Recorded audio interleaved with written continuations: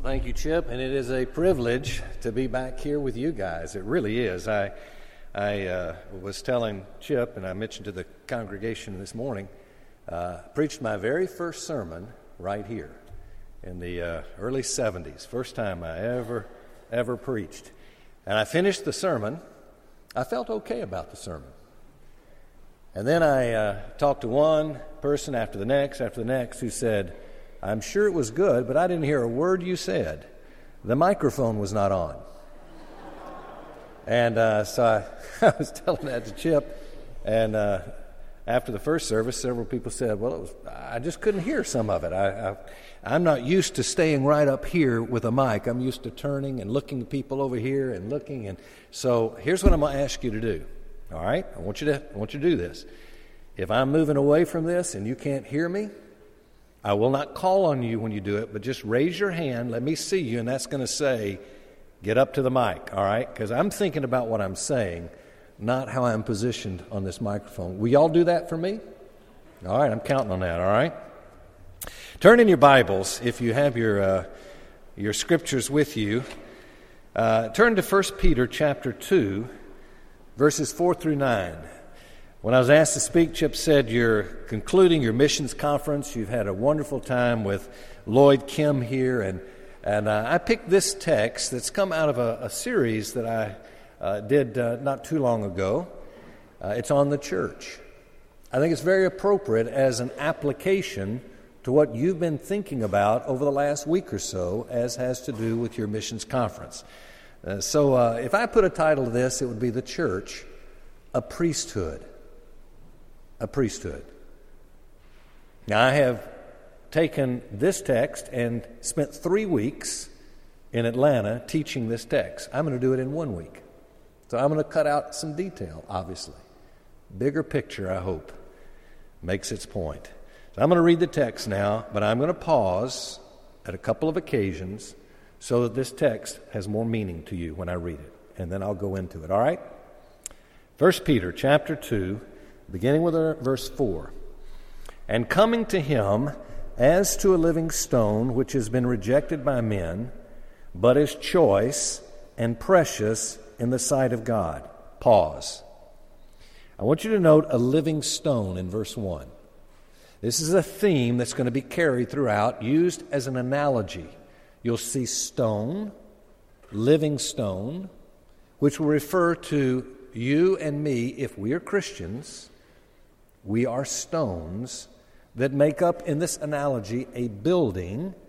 Later will be called a temple. But a building, and this building is just analogous for the church. Jesus, as you will see in just a quick minute, will be referred to in the text as the cornerstone.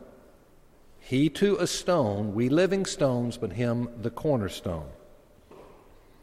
Verse 5, you also as living stones are being built up as a spiritual house for a holy priesthood.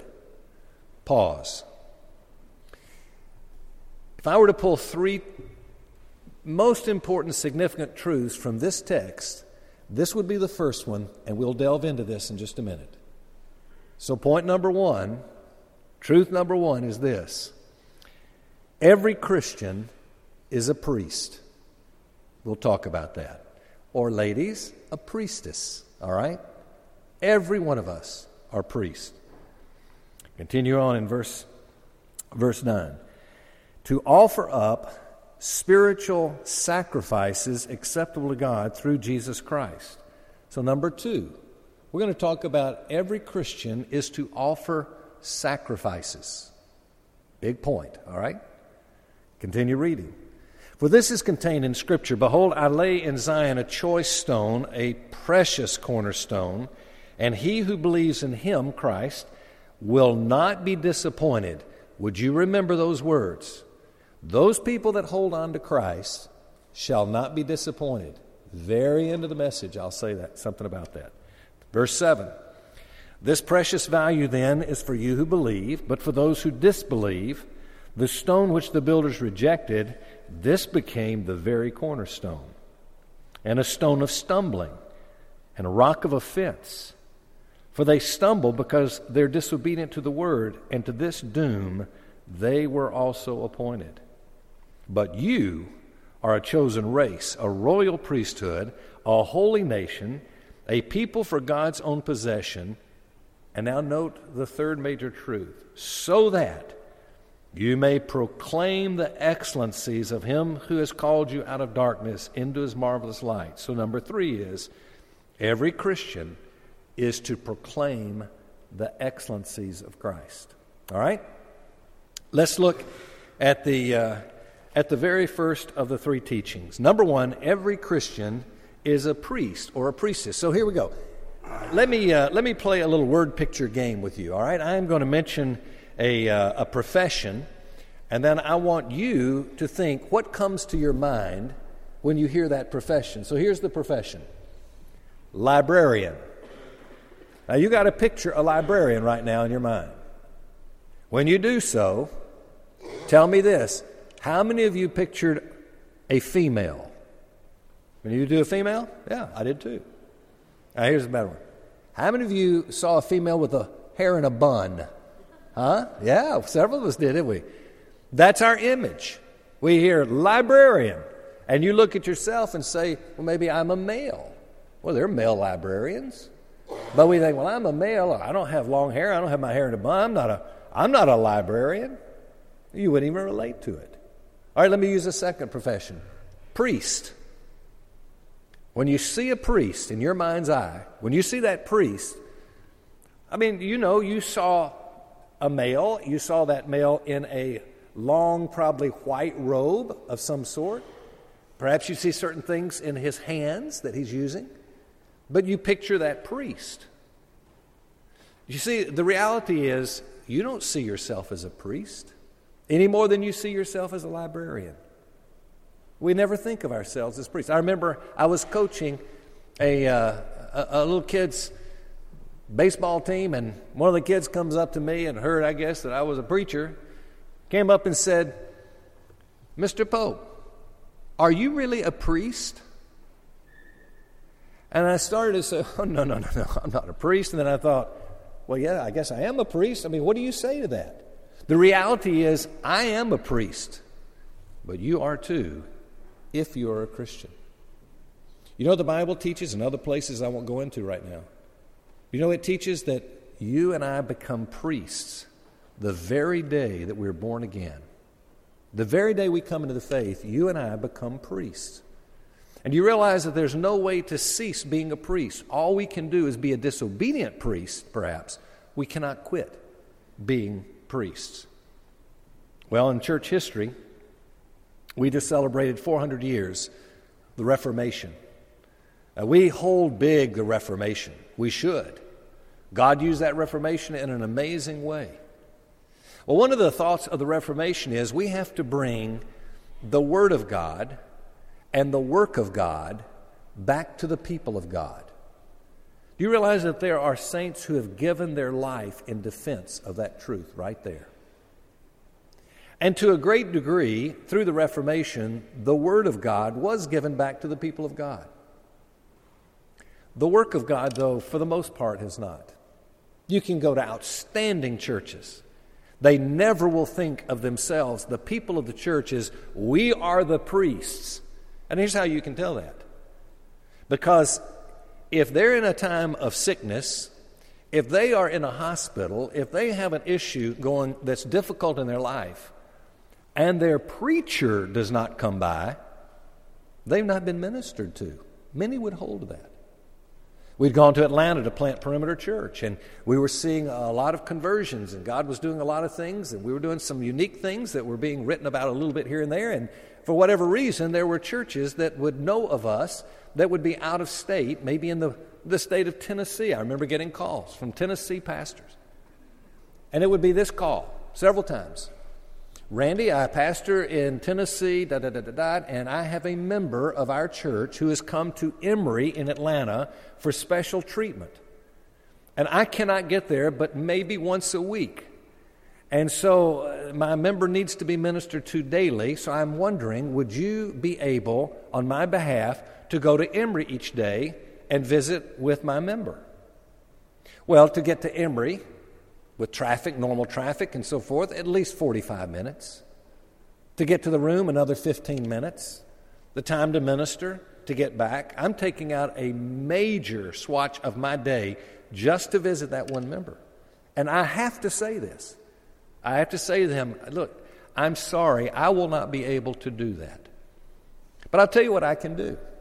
I can have someone highly equipped who is well gifted, even better than me, to be at that hospital on a daily basis to actually minister to your member.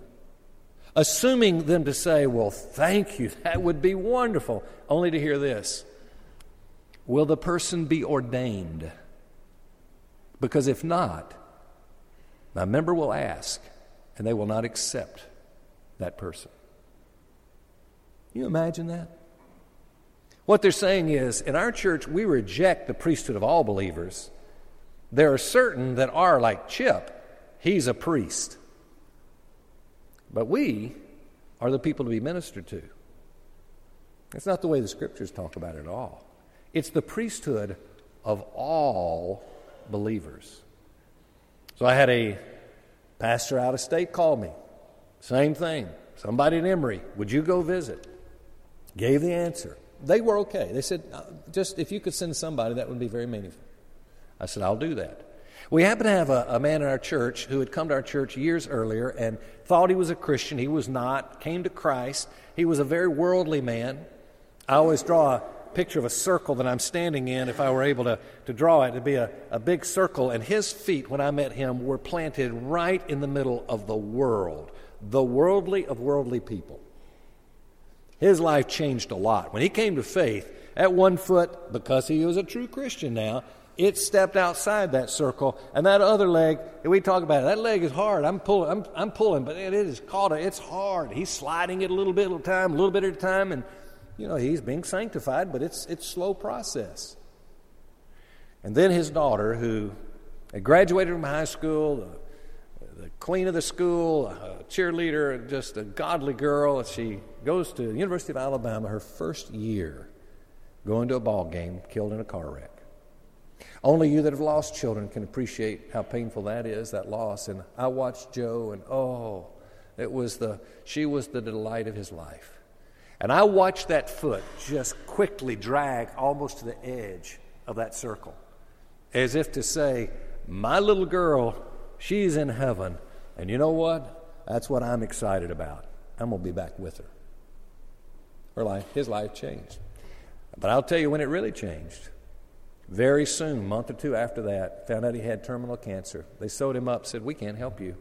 We'll put you on a little chemo treatment, but your life is very, very short from this point on, outside of miracle. Well, you just watch that leg, that second foot, it just pulled out of the circle. It was like to say, why am I investing here? I'm about to go there. So he calls me, he says, hey, Randy, use me. Use me. We're talking it up. Priesthood of all believers. Priesthood of all believers. He said, use me. I want to be used as a priest. Okay. Well, when this call came to me, I thought, Joe, he's the man. So I called Joe. I said, Joe, you want to be used of God? Yes, I do. All right, I got a ministry for you. You need to go to the hospital on my behalf and visit someone who has cancer. You have cancer. You understand. He's on chemo. You've had chemo.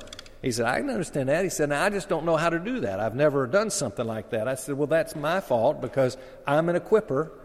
The Bible says that the pastor-teacher is to equip the saints as priests to do the work of ministry. So I've not done my job with you to this end, so let's get together. We get together, I say, here's what you do, and here's how you do it. He goes, well, that's pretty simple. I can do that. I said, well, of course you can do that. So he goes to the hospital, and he goes back again, and he goes back. But when he comes back, he says after the first time, he says, Randy, I tell you what, I didn't get the whole story about this man. Number one, yes, he's dying, but he's dying in the next day or two. Number two, he's not a Christian. He would think he is, but I could tell from talking to him, he does not understand the gospel. And then he said this. Joe said, Randy, you got to get down there and witness to him before he dies. I look at him and I say, Joe, no. You've got to go witness to him before he dies. He says, me, I wouldn't know how to witness. I said, well, that's my fault because I have not equipped you. So we got together, and I said, here's what you say, and here's what you do. And he says, okay, it's going to be a little harder than just going to visit. Okay. So he goes, and he shares the gospel with him. He goes back the next day, and he goes back the next day until the man dies a few days later. No story of conversion that we know of. But he catches me after church that next week, and he says, Randy, you should never go to the hospital. And I go, what do you mean? He said, tell me, Randy, how many times would you have visited that man? One time, right? I said, well, yeah. He said, well, of course, if you got 50 people in hospitals from your church at any given time, you can't visit all, every week. It's not going to happen. But I was able to go back and back. And then he said in his own cute way, he said, and besides, I think I did a better job than you would have done. I said, I love that. Absolutely. By the way, that was not the end of the story with Joe. I get a phone call from him. Joe says to me, Randy, my next door neighbor has just passed away. Female, 38 years of age. Her husband's called me. He's in a panic. He said, Joe, help me. My wife has just been pronounced dead. Heart attack. We were driving last week, and we were talking about Jessica, Joe's daughter, her funeral. And we said, we don't go to church. We don't have a preacher. Who's going to help us when something happens to us? And the wife said to the husband, if I die before you do, see if Joe's preacher still lives in Atlanta. I think I'd like for him to do my service. Well, she saw a service of, celebration of life. So he calls me, and Joe says, Randy, I know you can't just bury any and everybody. But in light of this, kind of her last request, would you do it? I said, Joe, did you know you don't have to be ordained to do funerals? Joe. Next thing Joe comes back and says, oh, no. Now, I will go to hospitals and I'll even witness, but I don't do funerals. I will not do a funeral. I said, I'm sorry, Joe, because your poor neighbor, you're not going to do it and I'm not going to do it. It's leaving them in a bad spot, isn't it? He said, you can't do that, Randy. I said, yes, I can. I'll make an agreement with you. I'll compromise. I'll do half of it if you'll do half of it. And I'll equip you to do your half. I'll be there right with you. With that, he had no other answer to say, okay. I wish you could have seen this confident millionaire in his life, made millions of dollars, business executive. His hands were quivering like this. When all was said and done, you might ask, who was the best communicator? Maybe me. Who was the most effective pastor? Joe. No doubt about it. He knew them. He loved them. That's every priest, every Christian, a priest. It's the priesthood of all believers. All to say this, Christian, if you do not know who you are, then you will never live as you should live. If you don't believe you're a priest, you're going to miss out on what God has for you. Every Christian is what? A priest. Number two, every Christian is to offer sacrifices. Well, no more animal sacrifices. We know that. No more shedding of blood. Christ has died. That's it. But I want to give you 4 different texts that all mention different sacrifices that we give. I'm not going to try to teach them. I can't do that now. But I want you to remember them. Because, again, if you don't know what you're supposed to do, even if you know who you are, you're going to miss out on God's purpose in your life. There are 4 sacrifices every Christian is called to make. And I want you to remember them, so I'm going to give you a visual memory aid for each one. So hopefully in the morning you wake up, if I were to ask you, see you tomorrow, what are those 4? Only because of the memory aids, otherwise you wouldn't. You may remember these 4, all right? Here they are. Number 1, our lives. Our lives. Here's the text, Romans 12:1. Therefore I urge you, brethren, by the mercies of God, to present your bodies a living and holy sacrifice. Notice what it says about sacrifice. Acceptable to God, meaning He loves it, which is your spiritual service of worship. So our lives. So here's what I'm going to do. I'm going to use my hand, and I'm going to put my hand over my heart, and that's going to be your memory of it's my heart. It's my life, all right? So my hand is going to go here, number one. All right? You got that? This is my life. Just remember the hand to the chest, to my heart. Number two, we're to give our worship. Listen to Hebrews 13:15. Through him, then, let us continually offer up a sacrifice, there's the word, of praise to God. That is the fruit of the lips that give thanks to his name. I want to make a comment here. The fruit of the lips. Are you using this text to serve your own heart's need? I hope you are. I hope you're familiar with this text. This has been a savior to me. Because I don't know about you, but when I pray, I don't always feel the presence of God. I don't necessarily feel good about it. There are times I obey when I go, I don't feel good about obeying right now. I don't have the longing, the desire in my feelings and heart. I don't know. And I realize this, that God says, look, it's the fruit of the lips that give praise to God. And how many times I've said, Lord, I accept you right now as a faithful, loving, protecting, caring God, but I just don't feel it at all right now. I don't sense your presence. I don't feel close to you. But Lord, it is the fruit of my lips that right now give you praise. It's me saying, I trust you, but I don't feel you right now. So I like to remember the second place. My hand starts here on my heart. Worship, my hand goes up. In our church, you'll see people scattered throughout that have a hand up or two hands up. Nothing better to do that, nothing worse to do that. It's perfectly a wonderful thing if you're expressing. It's a biblical expression. So I just want you to think of it in that way, that think about worship and picture somebody with your hand up before the Lord. There's our worship, our second way that we sacrifice. Number 3 way we sacrifice is our service. I want you to think of a hand extended now, as if to pick someone up, help someone in need. So the hand goes from the heart, it goes up to the Lord, it goes out to someone else. And the scripture, Hebrews 13:16, and do not neglect doing good and sharing, for with such sacrifices God is pleased. Fourth and final, our resources. So the hand goes from the heart to extended. It goes downward to help someone, and it goes into the pocketbook. It goes into the wallet. It goes into the pocket to get the money of resources and say, I'd like to give.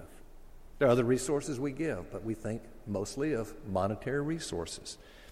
We read in Philippians 4:18, for I have received everything in full, have an abundance, I am amply supplied, having received from Epaphroditus what you have sent, a fragrant aroma, an acceptable sacrifice.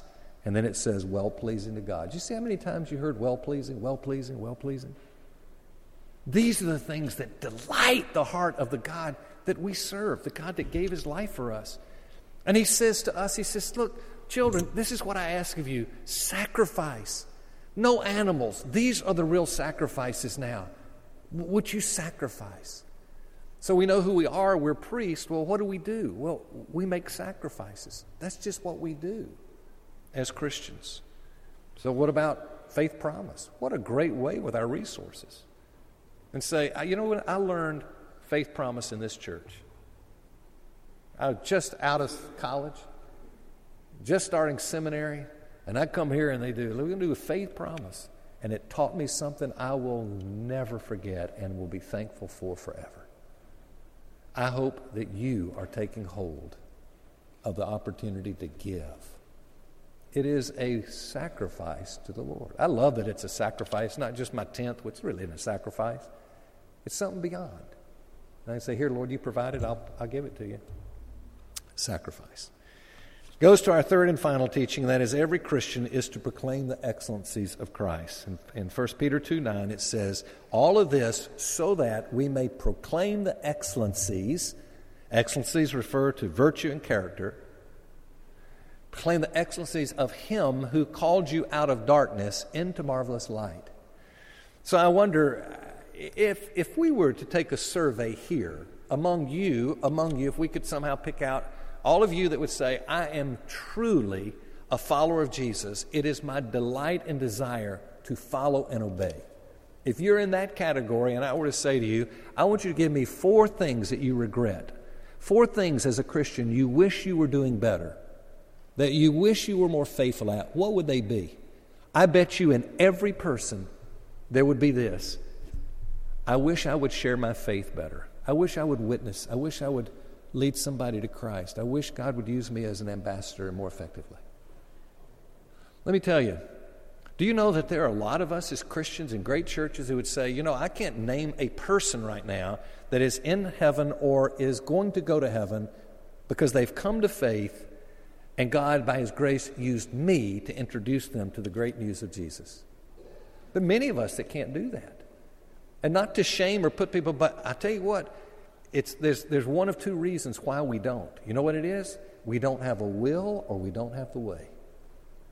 There's a little adage that says, where there's a will, there is a way, right? I believe for the most part that's true. I mean, for me, I had a will as a kid. I wanted to dig a hole through the earth. I thought that could happen. I didn't know how big it was, but I figured it comes out, it's round, I'll go through and I'll see the other side. And I dug a hole till the hole was deeper than I was tall. But you know what? I just didn't have a way to do it. But maybe it's the issue of the will. But maybe it's the way. Don't know. I know this. I have a way to do domestic work and housework and yard work. I don't have a will. That's my problem. I just don't have a will. And so I don't do enough of it. You with me? It takes both, a will and a way. But I'll tell you this, Christian, you focus on the will. When you got the will that says, I am committed, there will find a way, because God wants you to do it. He's going to give you a way. There's no doubt about it. You'll find the way. I'll tell you this, I got a friend, not a close friend, a man I've met with in Atlanta, Georgia. His profession, he is a professional tennis coach. Plays outstanding tennis. He's a scratch golfer. You ought to Google him sometime. Either Google tennis player, golfer with no arms, and watch the video. It'll blow your mind. He has no arms. Oh, he has hands, but only with about 3 fingers. One coming out of this shoulder and one on this shoulder. He's got 2 hands. He can't even... how does he do that? You'd say it's impossible. He'd say, no, it's not. I had a will that said I'll find a way. And I found a way to do it. Amazing. A will and a way. Do you understand the will is driven? It is truly driven by your belief system. If a belief becomes a conviction, it's going to impact the emotion of the individual and the will to do things. For instance, imagine in a North Georgia or North Carolina mountain, and a little girl, 3 years old, is in her little cabin room there, and her parents are away in another end of the house, and the door wide open, and here walks in a 7-8 foot grizzly bear. And the grizzly bear rises up, shows the teeth, and the little girl says, "Oh boy, a teddy bear, and it's alive. This is wonderful." What does the little girl do? She runs to her death, right into the arms of that bear. She's 6 years old, 7 years old, and she sees that same bear, and her beliefs are totally different. She says, this is a killer bear, and if I have to jump out a window that's a story high, and I come to my hurt, I'm going to save my life, and I will do that. I will do what I don't even desire to do because I believe something so much. Let me tell you, we have to believe it. That people are in darkness, as the text says. I think we pretty much believe, a lot of pagans are not in darkness. They're living the life, and that's what life's all about here. Look at all they have. Look at the way they're living. Look at the way they're smiling. Look at the joy they're having. They got better things than I've got. They're doing better. No, they're in darkness. And folks, when we die, there's ultimate darkness. I question whether the church today buys into true darkness eternally. And here's my reason. Because of people who've come up to me in my church multiple times and have said, my dad died. And I said, I know, I'm so sorry. Well, thank you, but it was really good that he passed. I said, really? Yeah, he was in so much pain, so much suffering. It's really the best thing. We were glad to see him get out of that pain. Well, let me tell you, I hear Christians say that, and I'm going to assume their dad was a Christian. So I say, your dad, a believer then, huh? Oh, gosh, I don't know. I never saw any evidence of that. And I would never say anything as a pastor. I've never, not the right time, but I'm thinking, do you not believe in eternal darkness? No, that was not the best thing to happen for him to die. I asked 2 groups, small groups this last year, without them knowing why. I said, tell me all the reasons we should share our faith. And I heard a list from both groups. Never once did I hear because people perish in hell. I think we've lost that. Christian, know what you believe, and it drives us to have the will to find the way. I close with this. No, I don't, because time's up. I'm going to close, period, right now, all right?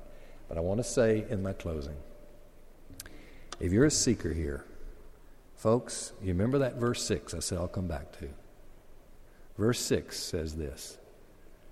It says that as Christians, we will be delighted and not disappointed.